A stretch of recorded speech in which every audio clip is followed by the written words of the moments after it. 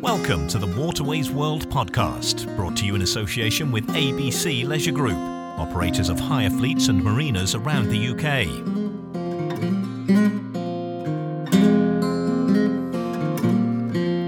Hello and welcome to the Waterways World podcast. I'm Bobby Cowling, the editor of the magazine. Now, a topic we've often touched on in previous episodes, but until now we're yet to explore, is contemporary waterway restoration.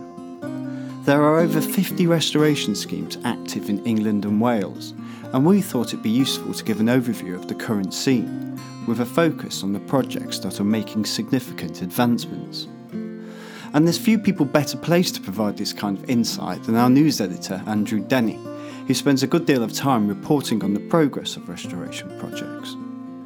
Of course, we're not able to discuss every restoration, so please don't be offended if your local scheme doesn't get a mention, but I'm sure you'll still find it fascinating. So, let's take a listen.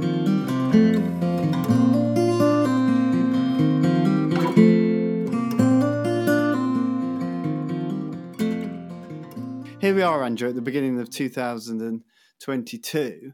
In spite of the pandemic, last year seems like it was quite a good year for restorations. Yes, it was. I think all restoration societies were complaining about the problem of getting volunteers, and a lot of volunteer work did slack off. On the other side, there seemed to be an awful lot of money sloshing around to finance restorations. I don't know if that was the government levelling up stuff. Generally speaking, I think volunteering went down. So that the element of restoration that relied on volunteers was a little problematic. You mean sort of on the ground kind of work? Yes, that's right. And often the minor work, the vegetation control and things like that.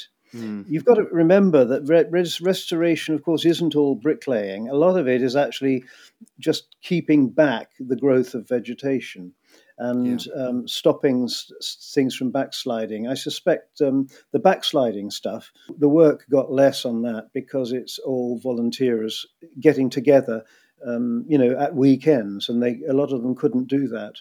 Because of the pandemic restrictions or concerns over about their health, which is perfectly understandable, yes. What were the big stories, Andrew, of last year then? Because there were quite a few, it seems to me.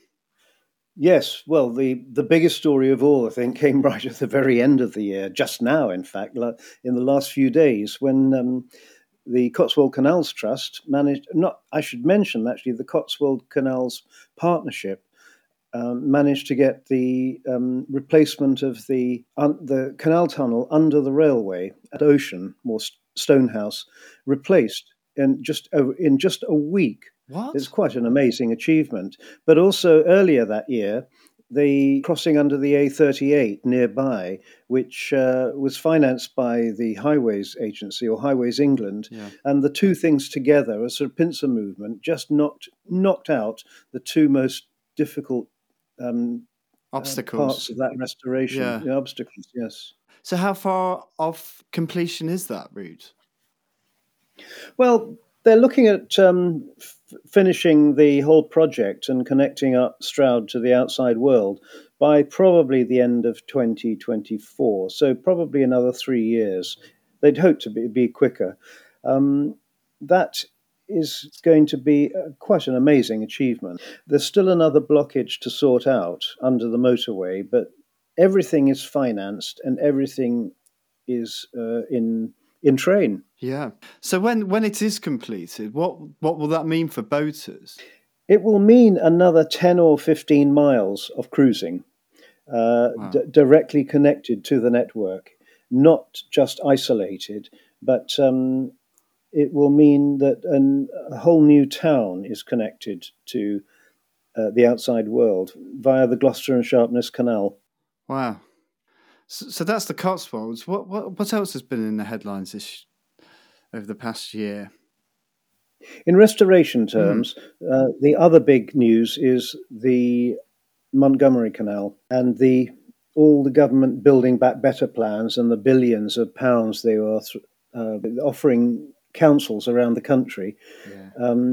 Councils were invited to bid for funds to improve their local neighbourhoods, and the Montgomery Canal was one beneficiary of £15 million, which will result in about several miles more, maybe 4 or 5 miles more of canal on the Montgomery Canal.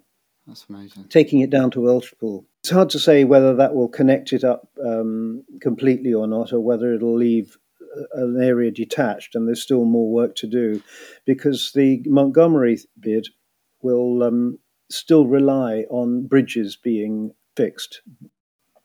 You mentioned this point about the levelling up fund. Wasn't there an issue on the with the Mon and Breck restoration in South Wales regarding not the local council not applying for that funding or something like that? The council didn't. The Mon and Breck Trust was so annoyed that they didn't, that it felt it should have made an effort to get some funding in. But the council really said, we can't,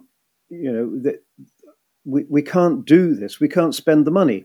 The problem with that government offer was that the money had to be spent within 2 years. And if the restorations didn't have something lined up that could be done in 2 years, it was really wasted. It wasn't going to be spent. And so the council just felt it wasn't their time to apply for it.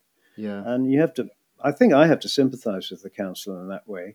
If you're just suddenly told by your uncle, here's £5 million, go and spend it as quickly as you can on something that's worthwhile, you'd probably have a difficult job doing that if you didn't have plans lined up. But yeah, no, I take your point. And one that I know that's been in the news quite a lot, because it's fairly local to me, is the Grantham Canal. Yes, the Grantham Canal is slightly different in that it's not doesn't have a plan at the moment to connect with the outside world. It's all very vague. It will create a lot of canal that's isolated, and this is one of the problems. The biggest challenge of the Grantham Canal will actually be connecting it to the River Trent and the outside world. They are slowly going ahead with restoration, and they have a plan, but it really involves restoring the inner part of the canal before they tackle the route to the Trent at the very end. That's the case with a lot of these restorations. The big barrier is often connecting it with the main canal network. The Lancaster Canal has the same problem. The Northern Reaches. Those so-called Northern Reaches. The work is going on about it, and they're making a very good effort at it, but they have this great unmentioned barrier of connecting to the outside network, connecting down to the main Lancaster Canal, which is probably going to be the biggest challenge of all. The Grantham Canal faces the same issue, and so do several others. The Wilson Barks, for example, which has solid plans to connect up Swindon with the canal, but they still have to connect that to the Thames and to the Kennet and Avon. That's a canal we hear a lot about in the news. That seems like quite an active restoration group, the Wilson Barks. It is making great strides. The Wilson Barks is trying to get funding from Highways England in the same way that the Cotswold canals did, about getting Highways England to finance the motorway crossing. Right. That's going to be a major challenge, but it's also going to be a major accomplishment if they do it. But it turns out that most of the cost of these crossings is not actually building the darn thing. It's providing alternative routes for traffic, because the traffic can't come to a halt. If it's a major motorway, you just can't block it off for a couple of weeks. Yeah. It's been estimated that 10 to 15 million pounds could be the cost of crossing the motorway for the Wilson Barks, but only about 2 or 3 or 4 million pounds of that would actually be the underpass. That would actually be the tunnel under the motorway. The rest of it would be providing alternative routes for the traffic. Crikey. When did Highways England start funding restoration? That's a fairly new thing, isn't it? Yes, they have a scheme whereby they can give grants to local communities to compensate for the inconvenience that roadworks are creating. Yeah. When a new road divides a community or causes some long-term problem, they have a budget for funding the local community with something else that will compensate them. I forget what it's called. But it meant that in Cotswold Canal's case, there was £4 million that they could spend to create that crossing under the A38. And the A38, incidentally, is a very interesting road because it's one of the longest in England. It goes all the way up to Yorkshire, and it also creates the same inconvenient barrier to the Lichfield Canal restoration. And the Lichfield Canal is another one now that's having that same problem of wanting money from Highways England to create a crossing underneath the A38. Right. All over the country, the roads have. The road planners of the 1960s have a lot to answer for. Definitely, yeah. You mentioned the Lancaster Canal. There's the M6 bang in the middle of that at Todayâ, is it? Yes, Todayâ, that's right. Todayâ. In fact, the M6 crosses the Lancaster Canal in three places. That's true, yeah. Yes. All over the country, there are these problems, but I mean, it's not all bad. I mean, I was speaking, in fact, today to Peter Buck, the restoration manager of the Lichfield Canal, and he's very, very optimistic about all the little bits and pieces that are slowly being filled in, all the little gaps in the map that are being done. And work is going on in all of them. Do you think restorations tend to be achieved kind of piecemeal, inch by inch? Or is it often the case that just it's, Heritage Lottery funding comes along and bang, huge strides are made and restoration is completed in that way? It's always done in fits and starts, I think. Right. What happens is the restoration societies create that sense of loyalty on the ground, which impresses eventually the big pockets, impresses the governments, impresses the bureaucrats with their loyalty. I mean, and commitment. Yes, that's right. I don't think there's any restoration that's slowly filled in all the gaps and itself organically, so to speak. I think it's the restoration societies have impressed the governments with their solid intent and their loyalty. And suddenly an opportunity comes along that can be funded by the government substantially, and then bang, suddenly the gap is filled. You can think of the Huddersfield Canal and the Rochdale Canal, which for years and years and years were just slowly filled in, but no navigation achievements, very few navigation achievements, until suddenly the government could be persuaded to overcome one barrier or another. Until then, there would just be little patches of cruising that restored. It seems to me that around the late 90s and then early 2000s, there was kind of a huge load of restorations were achieved. There was a massive amount of money sloshing around back in the 90s. Is that what it was? Just financial? There was an awful lot of money, yes. You think of the tens of millions of pounds that went into the Rochdale and the Huddersfield, the restorations of the Standedge Tunnel, for example. And don't forget, back then as well, Scotland was part of the British Waterways Empire. And suddenly you had these huge, great big projects like the Falkirk Wheel, which were financed by lottery funding and central government funding. An enormous amount of money that they didn't have. The government grant for British Waterways 20 years ago was in the orders of 70, 90, 100 million, and it's much, much less than that now. Why? What's happened to all the money? Where's it gone? Well, the Rochdale and the Huddersfield, for one. they were the Rochdale, the Huddersfield, and the Lowland canals in Scotland. No, I mean, where's it gone? What I mean is, where's it gone today? why aren't those resources still available to us? Well, from 2006, 2009 onwards, the financial crash, there were other things happening as well at the same time. I mean, the funding that was going to waterways 20 odd years ago was withdrawn. I mean, I don't know the exact details, but the funding was withdrawn largely because it had to be spent in other ways. The government felt the waterways had a fair crack, and there were other things. There was farming, for example, that was needed supporting. It was just a golden era for restoration, and that's largely gone now, I think. Was the last canal restored the Droitwich? Yes, actually, there's quite a story to tell about the Droitwich. It was in 2011. That's right. Well, in fact, the Droitwich restoration was pushed ahead in a decade before then.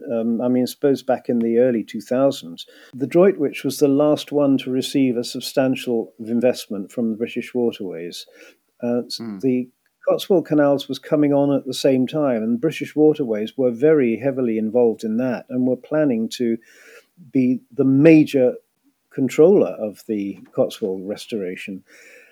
And then there was a huge breach in the Mononbrec at that time, 2007, I think it was, and British Waterways was faced with a £10 million repair bill for just one breach.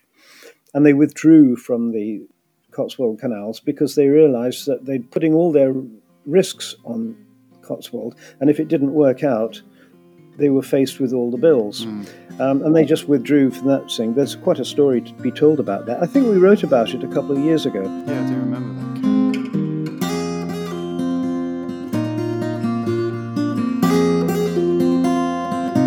Waterways World has been Britain's best-selling canals and rivers magazine since 1972. In each monthly issue, you'll find the latest waterway news, practical advice on boat buying and boat ownership, reviews of the latest craft and equipment, a pull-out cruising guide to help you plan your next trip, first-hand accounts of waterways life, and insights into the history and heritage of our canals and rivers.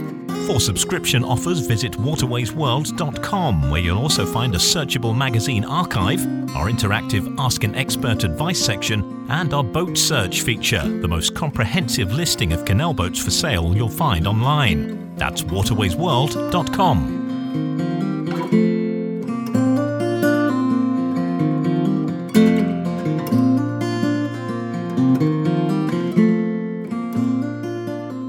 So the Droitwich was restored in 2011. Which is next, do you think? Well, I think inevitably the Cotswold Canals. It's just got a tremendous momentum behind it. It's also a very wealthy part of the country, which is, ironically, it didn't receive that much restoration money 20, 30 years ago in the 1990s. That all went up north, mainly because of of an early version of the levelling up agenda. Right. It's only later that when the Droitwich was restored that they saw what a success it was for the town itself, and they went back to restoring the Cotswold. The Cotswold one was interesting because it was originally going to be restoring right through to the Gloucester and Sharpness, and the Heritage Lottery Commission said, don't spend all that money. We don't know if you can spend all that money at once. Take it in two parts. So they split the bid up for that restoration into two chunks. The first was the inland chunk. They thought just restoring the inland part in the town of Stroud would show the value of it, and it seems to have done it, because once they digested all that money and proved they could restore a good canal, the application for money for the last part of the restoration went through without much of a hitch, really. Yeah. There was a second strand to the Cotswold thing, which is the efforts they're making to make it the path for a water supply to transfer water from the River Severn to the River Thames, because London is going to be continually short of water in the future. And they are now preparing a second bid to produce this pumping scheme for water from the Severn, which would go up to the Sapperton Tunnel, mainly in a pipe, and then create the water to allow it to just trickle down to the Thames via the restored Thames and Severn Canal. And this would give the money that's been spent on that could be used at the same time to restore the other side of the Cotswold canals, the Thames and Severn canals, down to Lechlade, financing the rest of the restoration. So there's two elements to the thing. They've got two reasons for developing it. Yeah. You spoke about the north-south divide. A lot of the projects we've been looking at so far are in the south of the country. Do you think that some of the northern restorations are being overlooked, or? I don't know centrally from the government's point of view if they're doing that. A lot of it is council-led. And there's the example of the Barnsley Canal, the Barnsley, Dearne and Dove restoration, which seemed to be ticking along nicely, at least in one part of it. But the Barnsley, Dearne and Dove Restoration Trust closed down last year because Barnsley Council would not support the restoration. And so the other elements of it, the other councils who were really keen on the restoration, on their own couldn't do it. And it was just the council that refused to support the restoration. So the society closed and they transferred all their assets to the Chesterfield Canal. The Chesterfield is doing very well. Yeah. Always very active, aren't they? They always seem to be doing something, always sending press releases. They would have been much more successful if HS2 hadn't come on the scene, because the plan to take the high-speed railway from the Derby-Nottingham area up to Leeds scythed right through the Chesterfield Canal's plans, and they had to just put everything on ice for 5 years.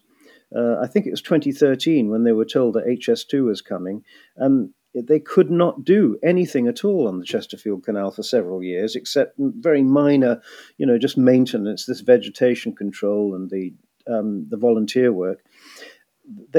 Apart from that, they couldn't really take any strides until that sort of sword of Damocles hanging over their head, the HS2 route, was solved, because HS2 had planned to use the base of the canal for its own route.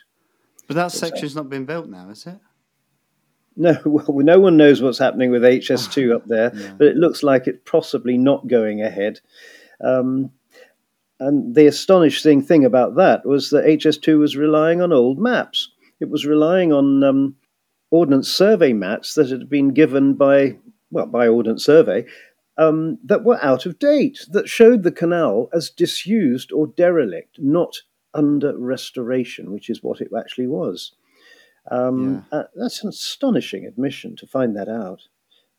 Quite amazing.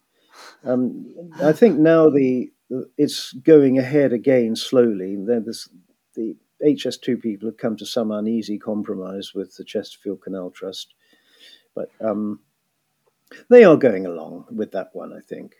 But the Ashby Canal's another one that's fell victim of HS2, hasn't it? Yes, that's right. I'm looking at the map here now.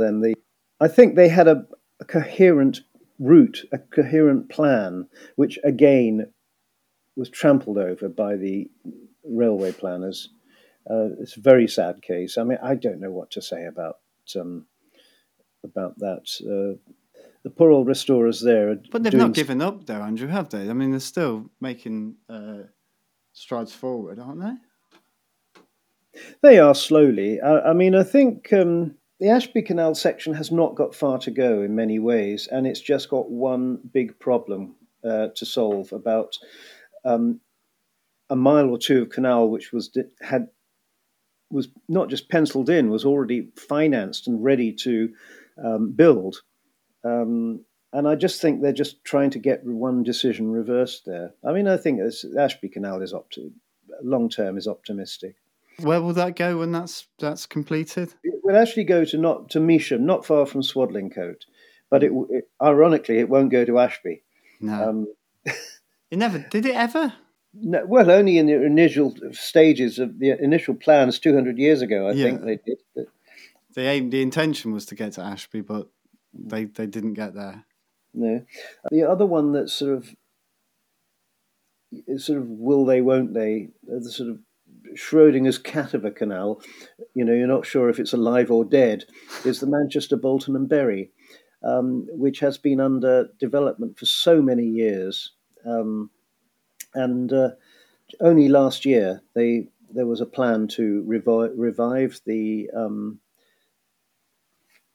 There's a plan to revive the scheme by restoring the classic 1936 breach of the canal up near Bury itself, which has just in the last month been turned down by the planners, and so Manchester, Bolton, and Bury is buried.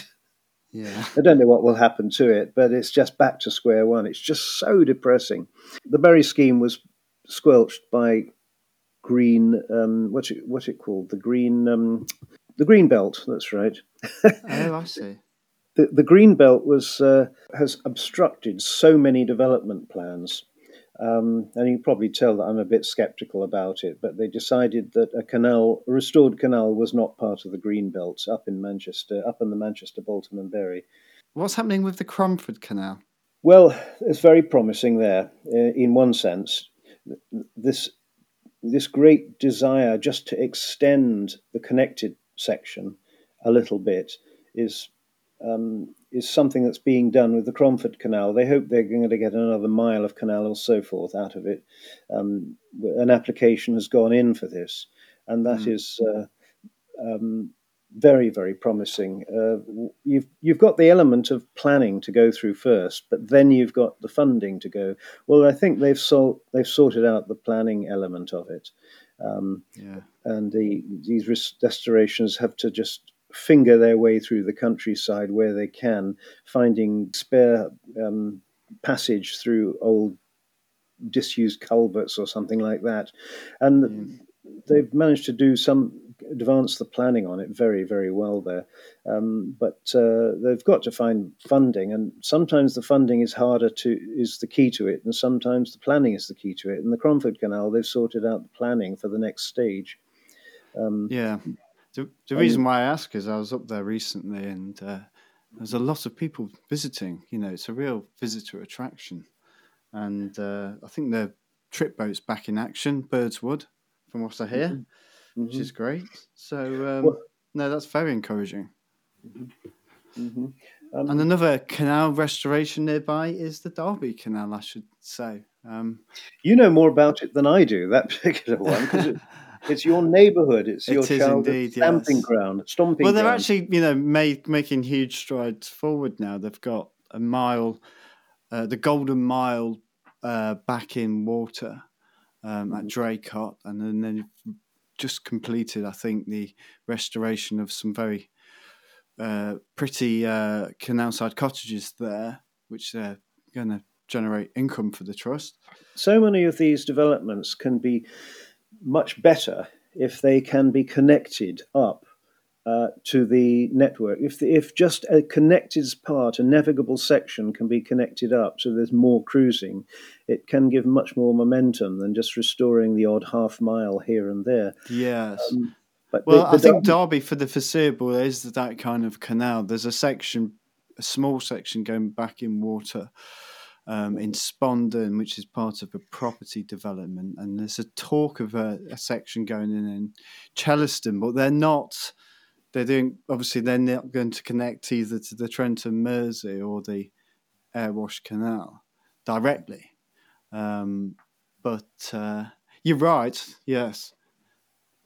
So there is work going on to reinstate Sandy Acre Lock at the connection with the Airwash Canal. So if that gathers momentum, there may well be a small section back in water over that way in Ilkeston. The Derby Canal Trust is still campaigning for their great big scheme to lift boats across the river with not the wheel, what do you call it? That giant... Well, I think they're going to call it the Derby Arm. Like a big boat lift. That's right. There's so many of these restorations trusts have got these grandiose schemes, and I know that one fellow working on the Chesterfield Canal, Geraint Coles, was very, very sceptical that these great big schemes were really the way to go. He didn't think so at all.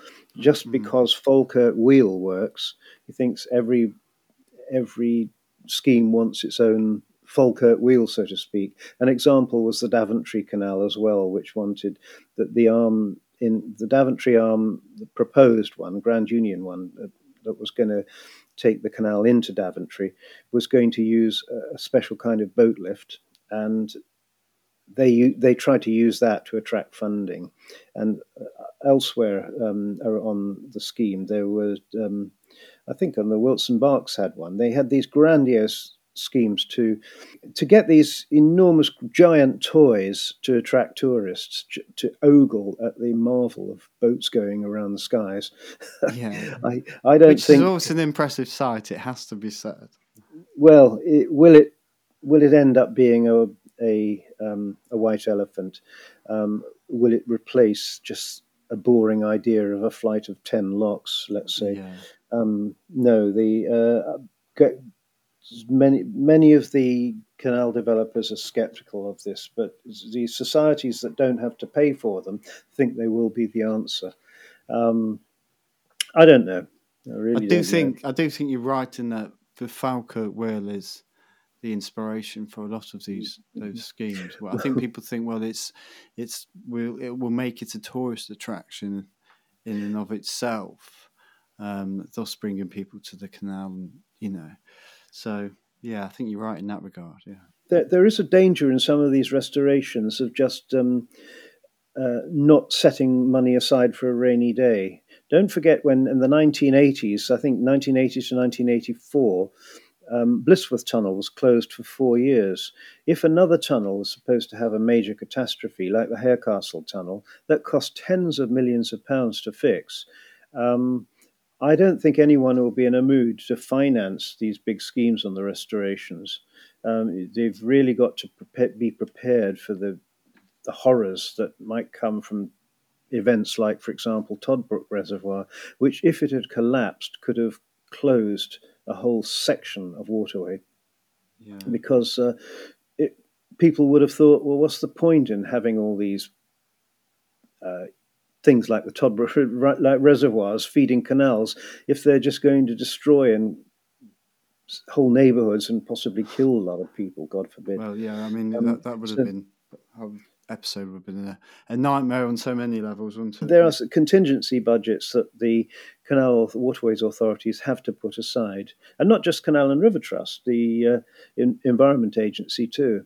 One canal restoration scheme that we used to hear a lot about was the Herefordshire and Gloucestershire Canal. We don't hear quite as much about that now, do we? It might be a personnel thing. I don't know. Yeah. There was a point where they seemed to be making huge strides forward. I think it's back to this kind of, what you were saying before about the pace of these restorations kind of being a bit stop-start. The Hereford and Gloucester was one restoration. Was another restoration that had right from the start a huge barrier, which was the entrance to it. Rather like the Lancaster Canal at Tuartfield, had to overcome this massive, great problem of crossing the M6. So the Hereford and Gloucester has to master the problem of getting onto it in the first place. The entrance to the canal at Over is probably, I'd heard, going to cost £30 million to create an entrance to it. Once you've got a channel, Where would it connect to? Near Gloucester, at a place called Over. On the Severn? Yes, that's right. Over is on a side track of a tributary of the Severn. It used to have a very deep lock connecting it, and that's been out of action. That's been infilled for many, many years. Now, once you can get onto that particular restoration, then there's the old channel winding through the countryside, which can be more or less restored by volunteer labour. But getting this huge project of getting the boats onto the canal in the first place, getting the entrance sorted out, is the big barrier. As with so many of these things, it's just the great big project at the start that causes the problem. And I did an article a couple of years back about lottery funding and the Euro Millions, and just having this dream of winning £100 million or more, and thinking which of these barriers I would fund to kickstart a restoration. You mean if you won the lottery? Yeah. Yes, that's right. Yeah. There are a number of them that just need 10, 20, 30 million pounds to get going, and until if they can get past that barrier, then volunteer work can take a lot of can achieve an enormous amount, because it feels like, if you've just filled in the next half a mile, like on the Montgomery Canal, as they're doing at the moment, you're actually making progress, and it attracts more volunteers. But if you've got this massive, great barrier, and then all you've got is the occasional volunteer working in the middle of nowhere, possibly restoring a little bit, but it still looks like a pond because it's only 100 yards long, it's not so inspiring. Yeah. What are the other waterway projects that are particularly active at the moment? Well, things that could accomplish something. One of them is that I'd love to see more of is the Sleaford navigation. This is something that that connects with the outside world, and that a little bit of effort here and there can extend it further. And that's very, very promising little section. But its barrier, a lot of its barrier is environmental. That you've got to persuade the Environment Agency that extending to something to the next lock is actually going to be is not going to harm the great crested newt or whatever. Yeah. And that's a real problem for a lot of these smaller agencies, a lot of these smaller restorations. You've got to spend so much in satisfying. Was it Natural England? Is that the organisation? Pocklington Canal is another of these ones where the environment part is the most difficult. Satisfying the environmentalists is the most difficult part. Well, it's most of that. A good section of that's navigable, though, isn't it? Yes, but each time they extend a little bit more, they have to go through more hoops to satisfy the environmentalists. And I don't want to sound like the environmentalists are the great enemy, but I think there is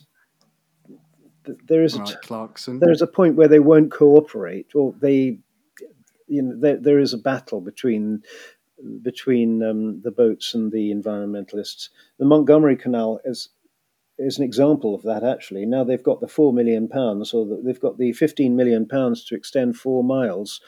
A large part of that money is actually going to balancing ponds, as they're called, to make sure that when the boats come and scare off all the newts, that the newts have got the alternative habitat. Somewhere to hide. Yes, that's right. Well, because I was going to say, the Montgomery Canal has been, that was going to be the next canal restoration going back years and years. Mm-hmm. It's just not got there, has it? Because of presumably the issues with with it being a site of site of special scientific interest. The triple SI. Who named these? Who thought these names up? It's so interesting. They could call it something catchy, like Attenborough Ponds or something like that. Yeah. That would help. Another little thing we should give a shout out to is the Louth Canal on the Lincolnshire Wolds.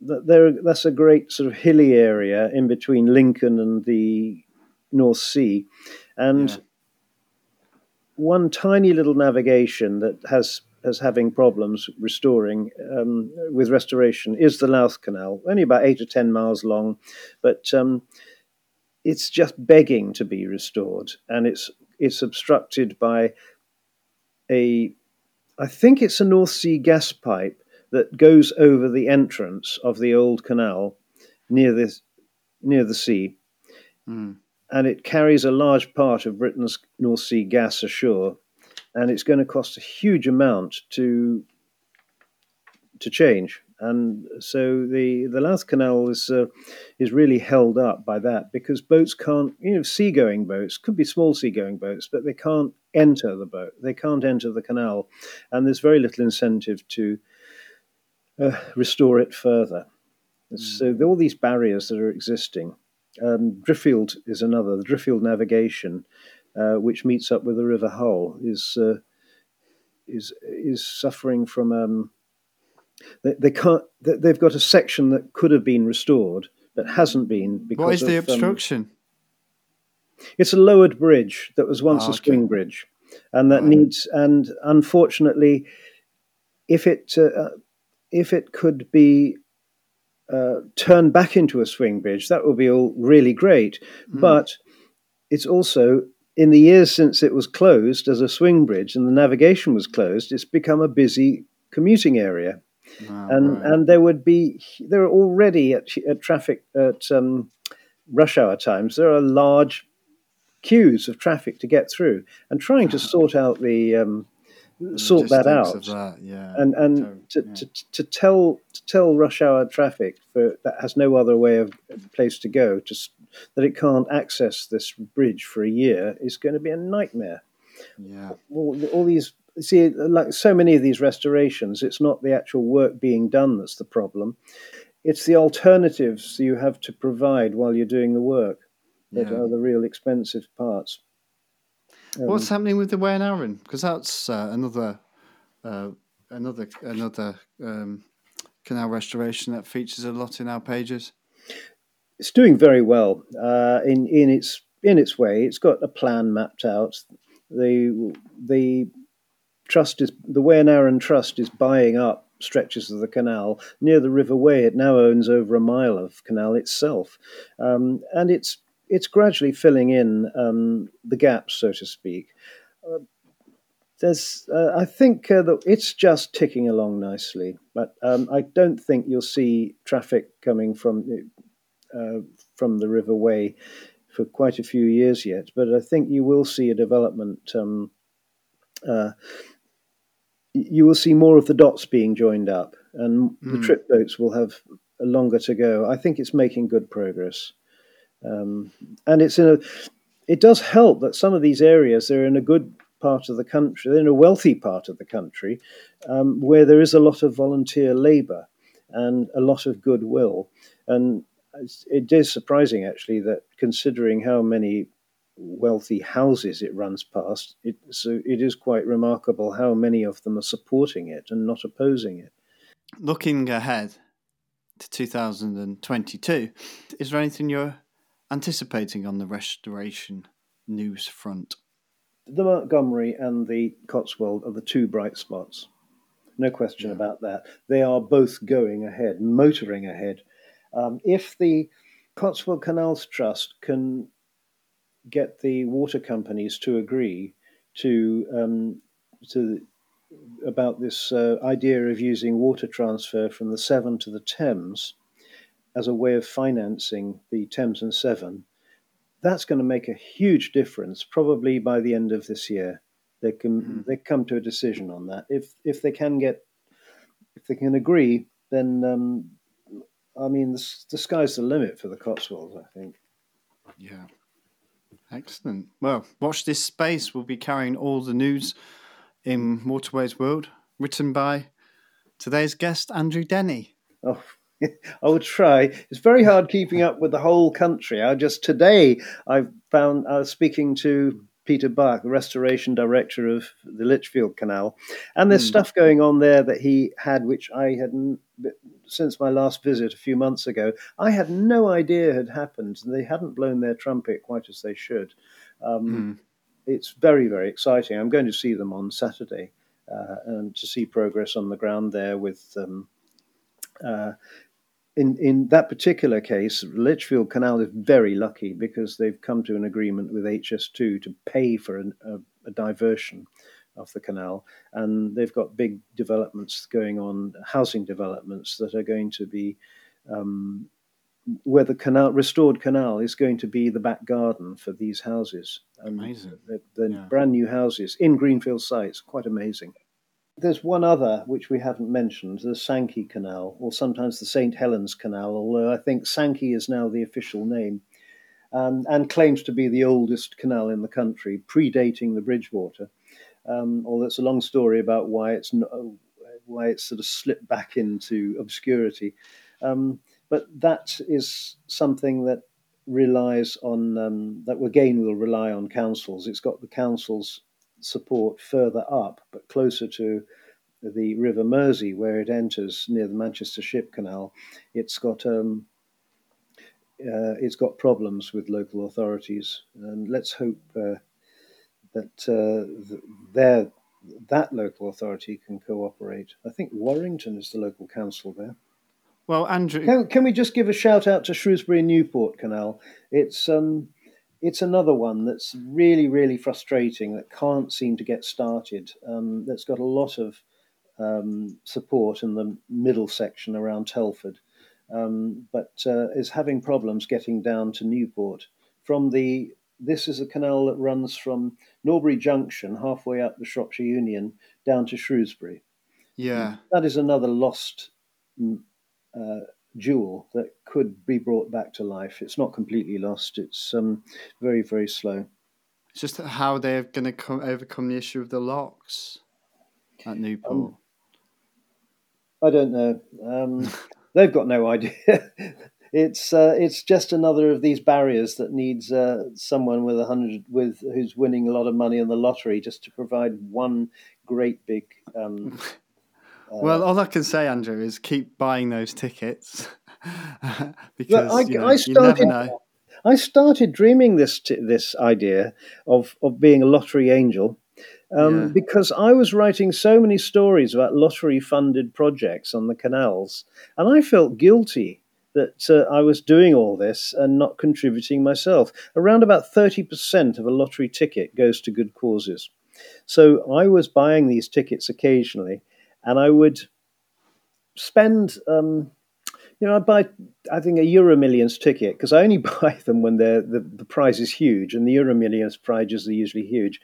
I was buying a ticket in the £2.50 in the hope of winning 100 million quid, and I would just not feel that I was gambling. I would not check the ticket for 5 or 6 months until it was about to expire. And so I still get this ticket. I've got loads and loads of these lottery tickets which I haven't checked. I just check them when they're just before they're about to expire. And I call this Schrodinger's lottery. I mean, every single one of these tickets is worth about £100 million or more, and I haven't checked them. And altogether, if they all won, I'd be a billionaire. Yeah, well, please check them, because the waterways could benefit from that investment. Just think of all the restored canals. They probably won't. I mean, keep buying the tickets, because you never know. It could be you. But Andrew, listen, thank you so much for your time today. It's been fascinating getting an insight into the many, many restorations around the country. We haven't touched on them all. There's so many. But I feel like we've given a bit of an insight. So thank you so much for your time. My pleasure. Thank you very much.